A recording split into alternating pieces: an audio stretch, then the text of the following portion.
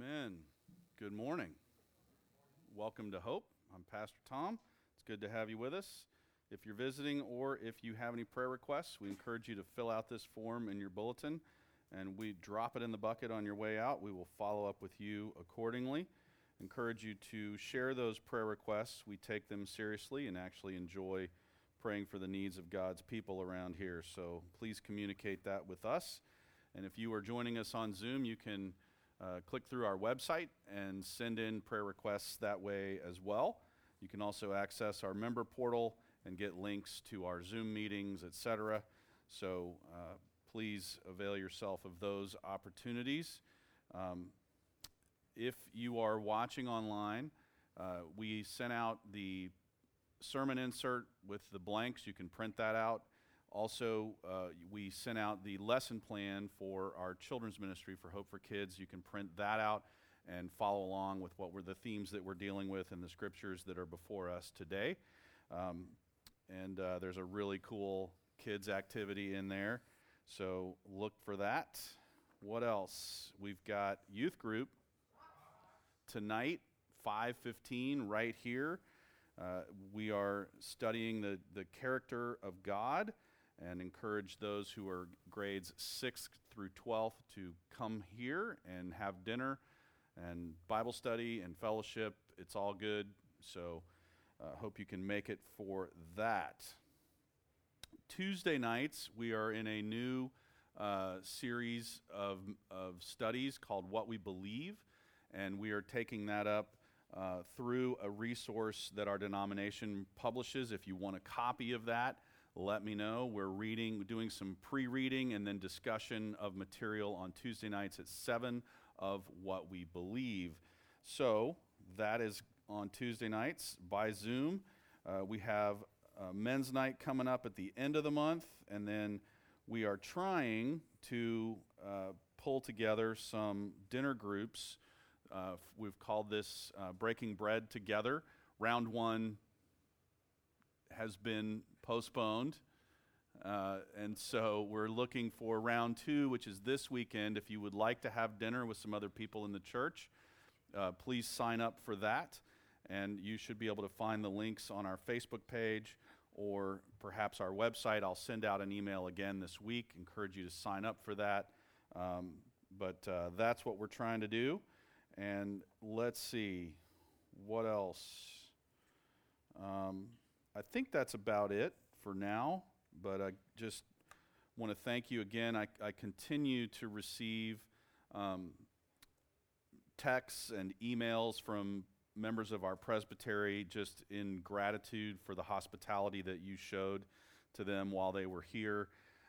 And what a blessing that was to be a part of. Thank you all for your help in pulling that together and pulling it off. All right. Why don't we have all of the important people come down to the front? If you are in 5th grade or younger, you are invited down for the children's chat at this time. Good morning, good morning.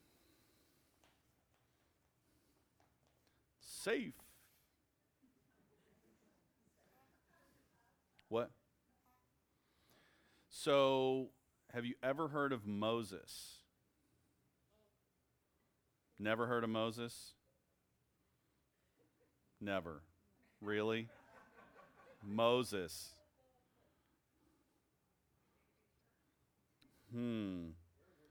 Yeah, you should really change. You should change churches. I'm just saying. So Moses, who was Moses?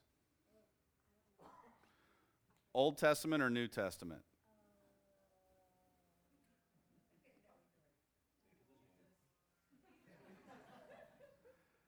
We're getting nowhere. Old Testament, thank you. Very good. So Moses, you know where Moses grew up? He grew up in a palace in Egypt, in Pharaoh's palace. He grew up in the king's house, and he was taught how to be a king, right? He was taught, you grow up in Pharaoh's house, you're going to learn how to be a Pharaoh. That's what they do. So he was educated. He was taught how to be a king. And then one day he did something very, very bad. He killed someone. Yes. Yep. He killed someone out of anger, and he had to flee Egypt. He had to run away.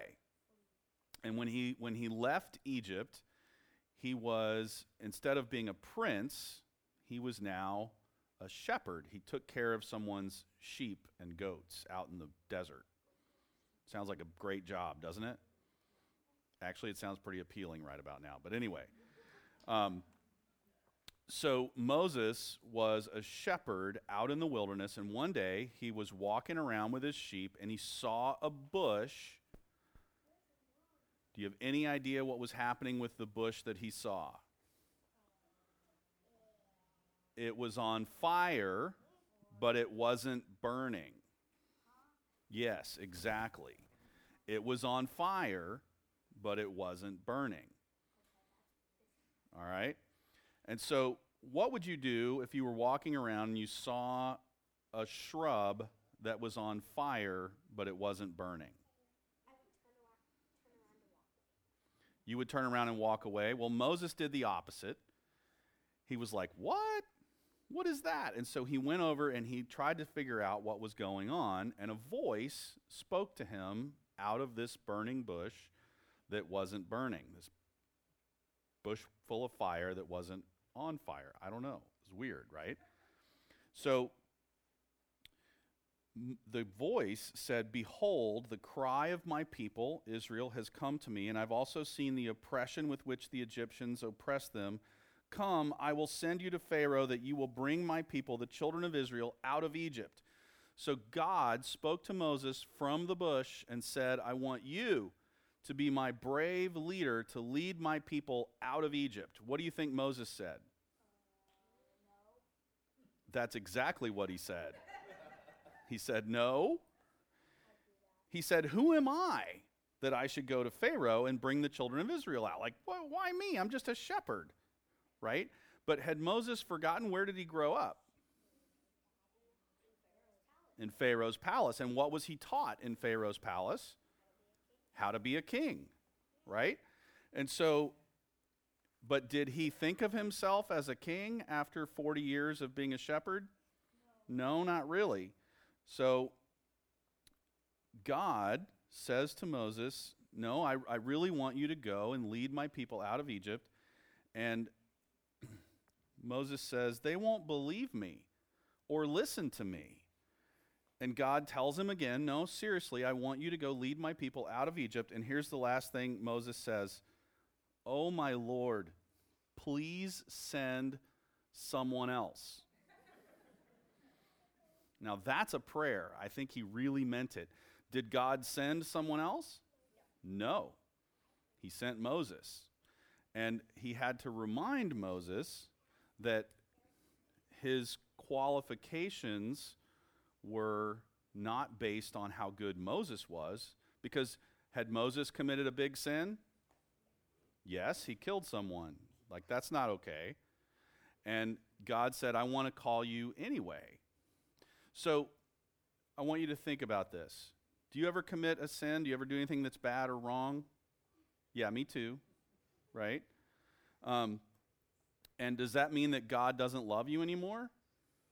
No. Does it mean that God's done with you? No. God loves you, he forgives you, and he calls you to be his child, to represent, to show his love to others, even though we're broken and sinful and messed up. We're called to show his love anyway. And so God is the God who calls us not based on how good we are, but based on how much he loves us. Can I say a prayer for you guys before you go? All right. Father God, we thank you that you love us. We thank you that our place in your family is not based on how good we are, but in fact it's based on how good Jesus is, on the gift of his life on the cross, that we might be forgiven and that we might have, through his death, life that lasts forever. I pray your blessing on these children as they go to Hope for Kids and study more of your word. teach them about Moses, help them to remember who Moses is, and help them, more importantly, to remember who you are, how much you love them, and how much you have shown your love to them through your Son, Jesus Christ. It is in his name we pray. Amen. All right, y'all have a blast. You have a really cool craft today, and you're going to learn about Moses. That's an order.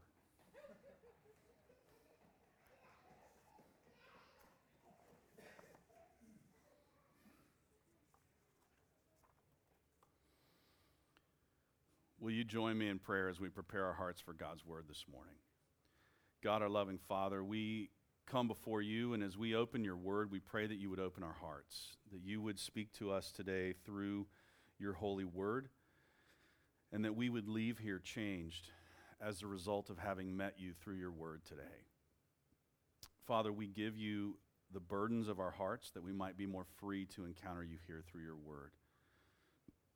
We give you our sins and failures, and we thank you for the forgiveness and grace that are ours through the sacrifice of your Son, Jesus Christ.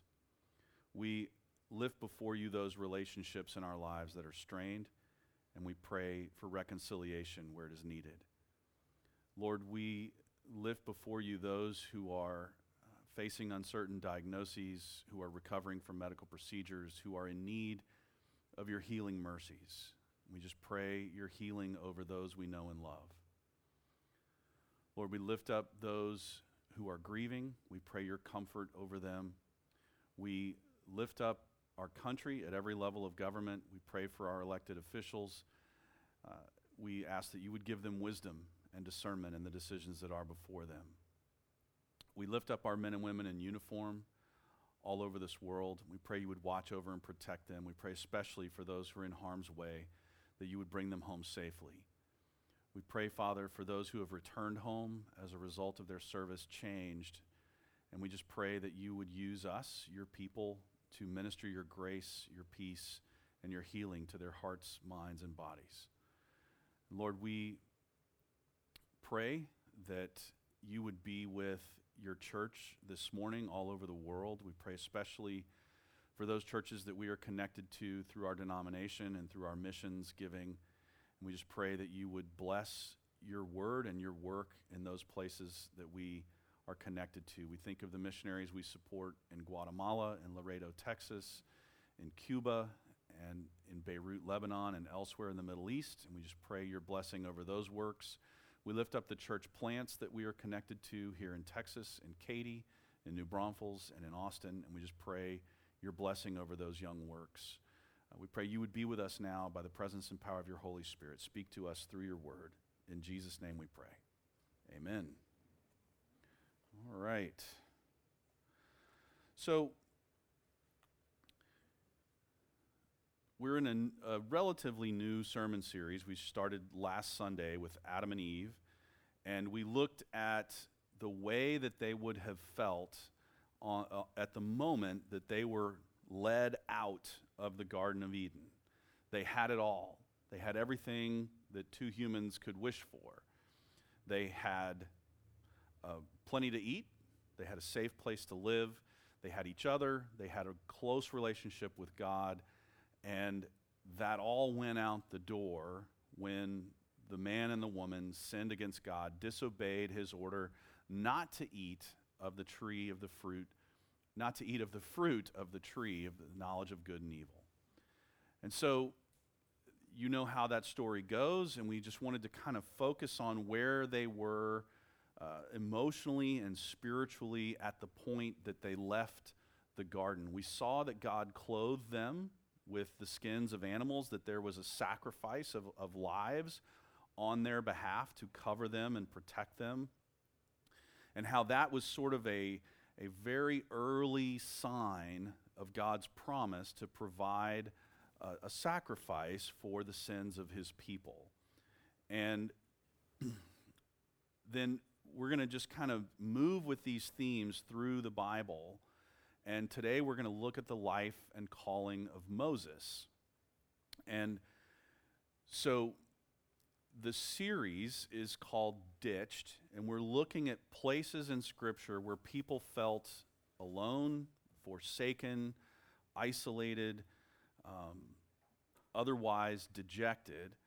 And we're going to look at how God moves redemptively into those times in our lives when we feel similarly to those that we are studying in these scriptures. And so this morning we come to the person of Moses. We're going to look at his point of dejection as he is facing uncertainty and a life where everything has changed. And just to set the scene, we have a young man who is born to a Jewish family that is enslaved in Egypt.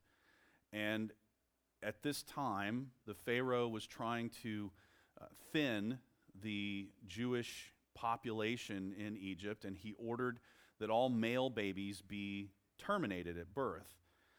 And so Moses' mother gave birth to him in secret and then floated him down the Nile River. You probably know the story, in a little basket covered with tar that wouldn't sink, and she floated him. Her daughter actually worked for Pharaoh's daughter in the palace, and she conveniently floated the basket with baby Moses in it downstream in the Nile.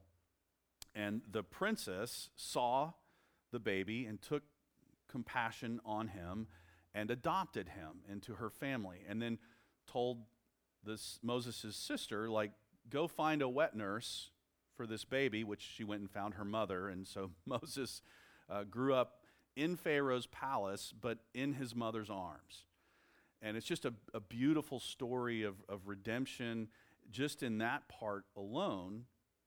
But then Moses grows up and becomes, educated, literate, taught in the ways of warfare, both as a warrior and as a leader. He's taught how to lead. He's taught how to administer. He's basically raised as a male in Pharaoh's household, or any child in Pharaoh's household. He's raised to become a leader. And then we're going to pick up the story in Exodus chapter 2, verse 11, and I'll read this. It'll be on the screen behind me, but you'll see where everything is about to change for Moses. And then we'll get into this text a little bit, and then we're going to jump through some other passages that have to do with where Moses was when this whole thing comes about. So, Exodus chapter 2, starting in verse 11. One day, when Moses had grown up, he went out to his people and looked on their burdens. And he saw an Egyptian beating a Hebrew, one of his people. He looked this way and that, and seeing no one, he struck down the Egyptian and hid him in the sand. When he went out the next day, behold, 2 Hebrews were struggling together. And he said to the man in the wrong, why do you strike your companion? He answered, who made you a prince and judge over us? Do you mean to kill me as you killed the Egyptian? Then Moses was afraid and thought, surely this thing is known. When Pharaoh heard of it, he sought to kill Moses. But Moses fled from Pharaoh and stayed in the land of Midian, and he sat down by a well. So,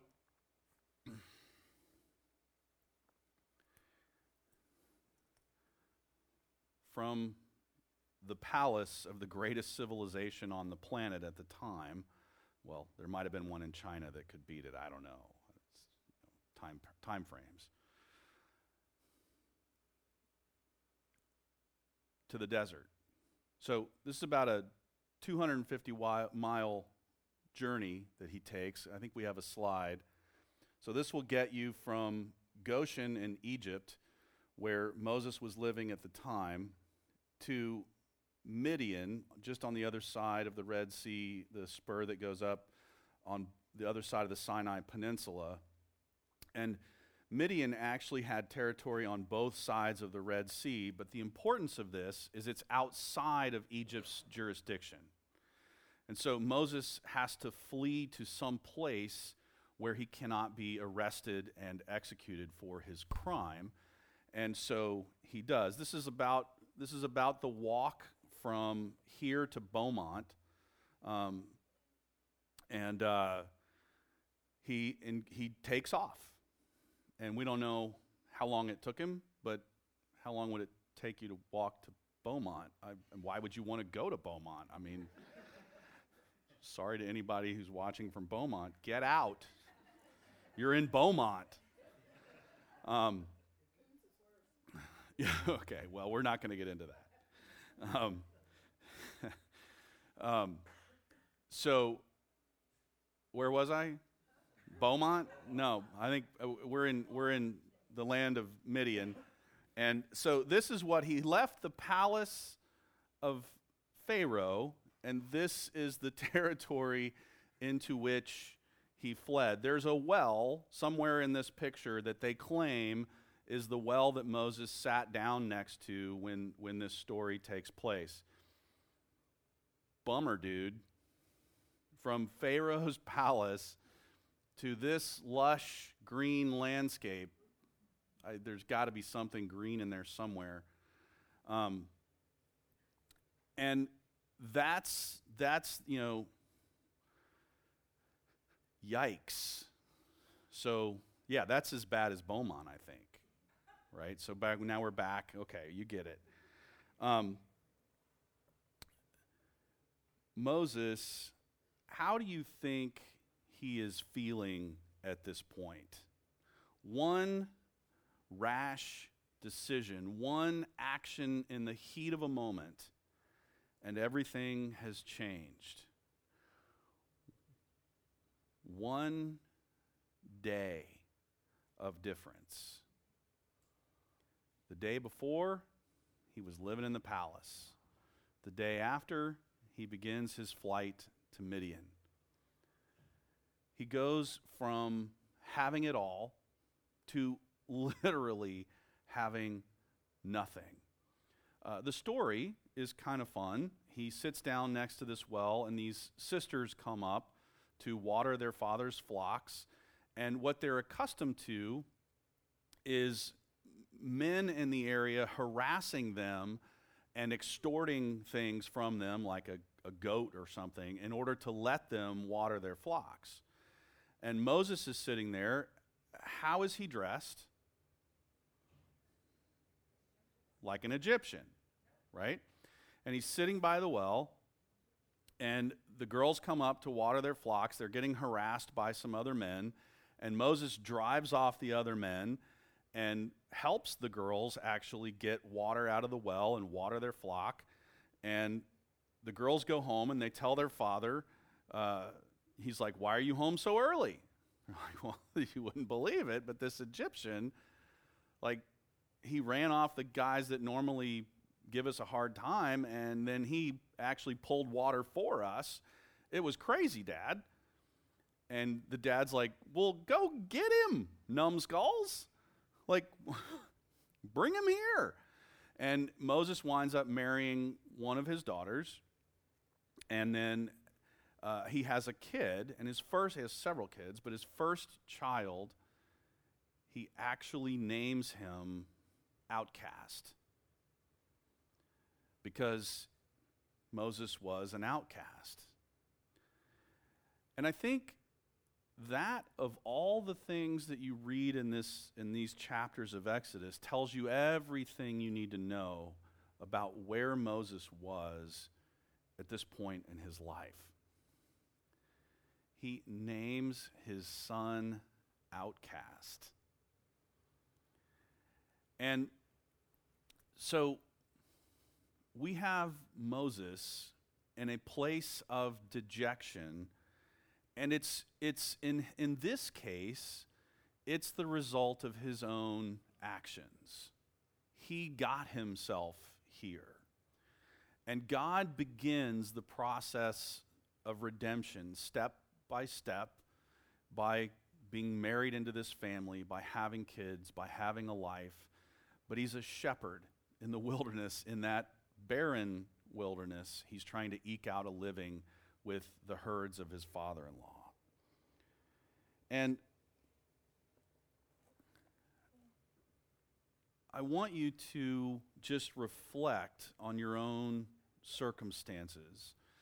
And your dejection, in whatever capacity you relate to Moses here, might not be the result of your actions. It might be the result of someone else's actions, or just the result of life in a hurting world. But we've all been there. We've all been in a place where we felt like it was over. And then what I want us to focus on, we're going to focus on that dejection for a moment, but I want you to see the steps that God begins to take to rebuild, to renew, to restore, to bring us back to a place where he wants us.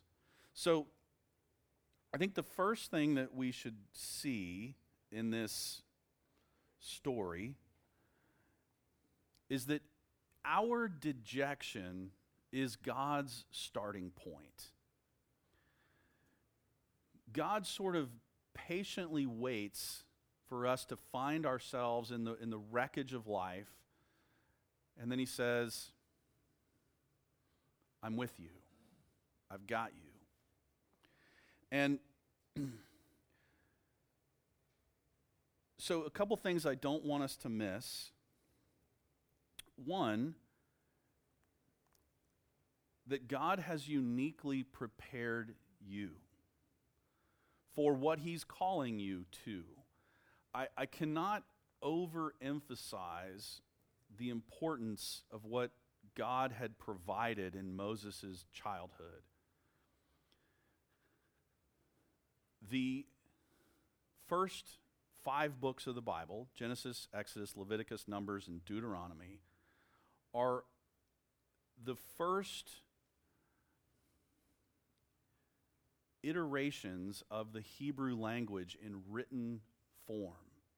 There might have been some proto-alphabet that predated Moses, but it wasn't very sophisticated. It didn't have a grammar. It might have just been sort of like markers to remember how to tell the stories. But Moses grows up in Pharaoh's palace. He's taught to read, to write, to do math. He's taught how to strategize, how to plan, how to administrate. He's basically given the highest level of education that a person could receive at that point in human history. And then he's set loose in the desert to tend some sheep. Perhaps an even more important education than what he got in the palace. Because as you know, he will soon be called to lead God's people out into that very wilderness where he was shepherding. And now he knows where to find water, how to chase shade, very important in the Sinai desert. And there are Bedouins today that still live in those mountains, and they chase shade every day. It's how they survive. And so Moses learns how to survive in this barren wilderness for 40 years. And he learns also that God's not finished with him, even though he breaks one of the 10 commandments he will be used to carry to God's people just a few years later. He is a condemned criminal. And yet, God was not finished with him.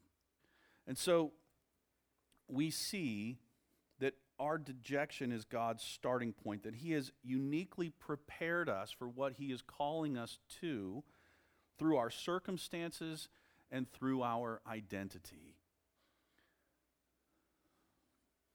Moses was taught to be a leader. It was ingrained in his being. And yes, he could pay his dues for 40 years in the wilderness taking care of sheep, but that wasn't his destiny. And so, God has uniquely prepared us, and there's something else that he wants from us as his children. And I put the word honesty here, and I would actually clarify that and say self-honesty is what God wants from us. He wants us to be brutally honest about ourselves, and he wants us to be in touch with the reality of our brokenness. God doesn't want people who think that he needs them. He wants people, or he involves people who need him. So we have this point of dejection where Moses flees from Egypt. He ends up in the barren wilderness, and God's not finished with him. And so one day he's tending to his herds, and he sees this shrub on fire, but it's not crackling, it's not burning. The wood is not on fire. There's flames, there's fire, but it's not burning. It's burning, but it's not being consumed. And Moses walks over towards this spectacle, and he hears a voice. The first thing it says is, "Hey, take off your shoes. You're on holy ground." Moses kicks off his sandals and walks up to it, and he hears the voice of God. I'm going to take us to Exodus chapter 3. I'm just going to read verses 9, 10, and 11. It says, and this is God speaking initially. It says, "And now behold, the cry of the people of Israel has come to me, and I have also seen the oppression with which the Egyptians oppress them. Come, I will send you to Pharaoh, that you may bring my people, the children of Israel, out of Egypt." So this bush is calling Moses out into his ultimate calling that God has prepared him for and equipped him for. And this voice from the bush says, "You're the man that I'm going to use to execute my will." And Moses bravely says, "Who am I that I should go to Pharaoh and bring the children of Israel out of Egypt?" I mean, it's a fair question, right? So, nowhere do I relate to Moses more than that line right there. And if God has ever called anything out of you, anything, you have probably felt that way. Who am I? Why me? What are you thinking? Seriously? Do we need to go back over my record? Do I need to review for you how selfish I am, how sinful I am, how broken I am? And God says, exactly. And several of you, some in the past, some this year, some right now, have been nominated to office at Hope. A deacon, an elder, what have you.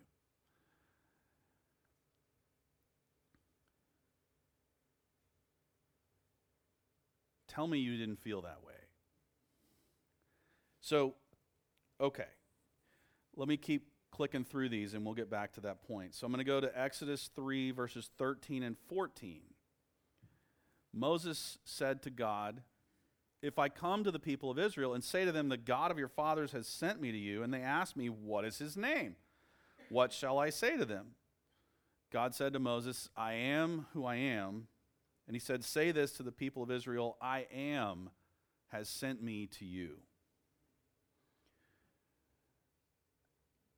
Then Exodus chapter 4, verse 1.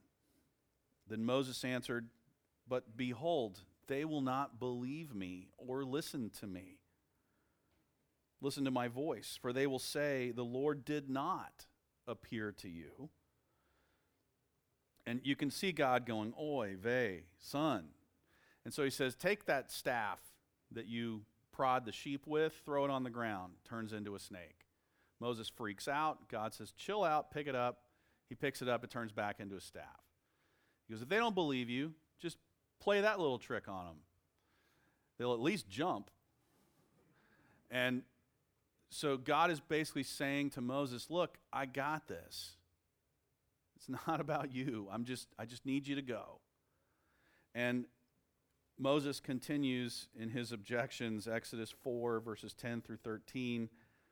But Moses said to the Lord, "Oh, my Lord, I am not eloquent, either in the past or since you have spoken to your servant, but I am slow of speech and tongue." Then the Lord said to him, "Who has made man's mouth? Who makes him mute or deaf or seeing or blind? Is it not I, the Lord? Now therefore go, and I will be with your mouth and teach you what you shall speak." But he said, "Oh, my Lord, please send someone else." I love that line. Just please, anyone other than me. That would be great. And we are reminded in the story of Moses at his place of dejection, where he cannot even conceive the possibility that God would want him for anything. We are reminded that our calling into God's family is not based upon our merit. It's not based on how good we are, how smart we are, how eloquent we are. And it is probably, this is based on this passage and several others that involve Moses and his brother Aaron, it is probable that Moses stuttered, that he couldn't form words easily. And God calls him anyway and says, I got the words. You just go. And so we learn from Moses, from this passage, from the nature of God revealing himself here, that our inadequacy is our qualification. We're reminded of the words of Jesus in the Gospels, "Blessed are the poor in spirit." That those of us who don't think we're qualified are exactly the people that God wants to use to be in charge. Think about it. Would you rather have an elder who says to himself, "I don't belong in this position"? Or would you rather have an elder who's like, "Oh yeah, I totally should be an elder at this church"? And God understands this.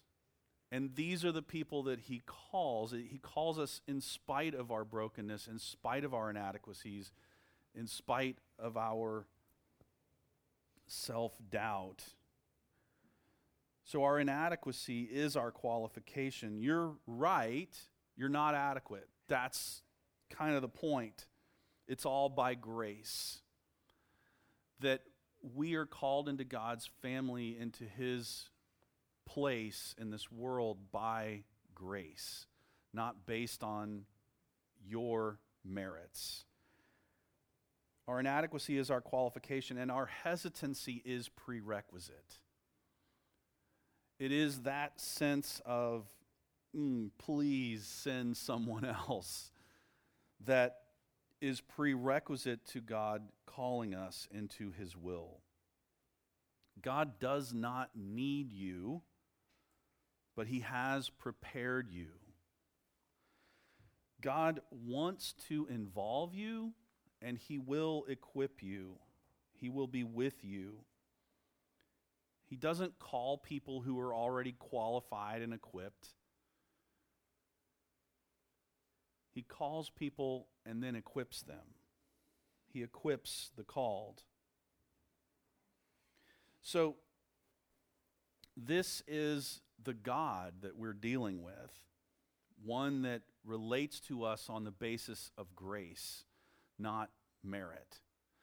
So we can get off of the treadmill of performance and just be with him, know him, grow in him, learn from him. And I want to read to you a passage from the book of Acts in the New Testament in chapter 7, verses 35 through 37. This Moses, whom they rejected, saying, "Who made you a ruler and judge?" This man God sent as both ruler and redeemer by the hand of the angel who appeared to him in the bush. This man led them out, performing wonders and signs in Egypt and at the Red Sea and in the wilderness for 40 years. This is the Moses who said to the Israelites, God will raise up for you a prophet like me from your brothers.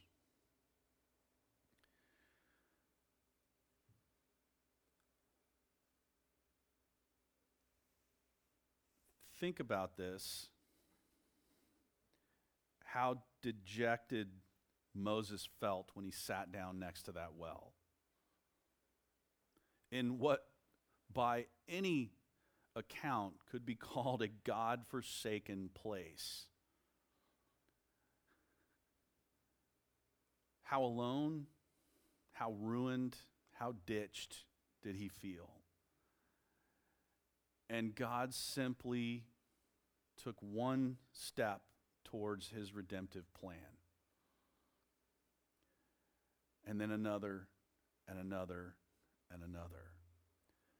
And some 40 plus years after Moses sat down next to that well, on one of the mountains that was visible from that well, God would give Moses his law, the Ten Commandments.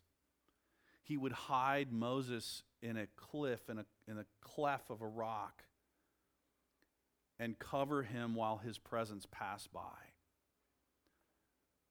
Moses literally came down from that mountain glowing spiritually from what he experienced there.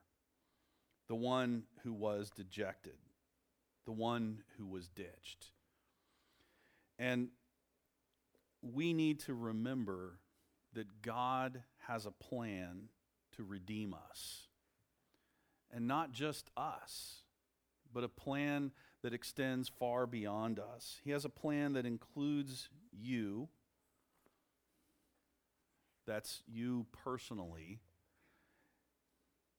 And we are reminded not to listen to our critics. Remember the Israelite that Moses approached who was, apparently there's a lot of fighting in Egypt back then, right? And Moses says, hey, why are you doing that? The guy's like, who made you prince and ruler over us? Moses is like, nobody yet. But how beautifully ironic that that's the line the guy chose to throw at Moses. And we are not to listen to our critics. We're to let God work through us. That man who committed murder, who would literally walk down the mountain with the words, thou shalt not murder, that one who was dejected, ditched, alone, did you hear what this passage had to say? This Moses, whom they rejected, this man God sent as both ruler and redeemer. This man led them out. This is the Moses who said to the Israelites, God will raise up for you a prophet like me from your brothers.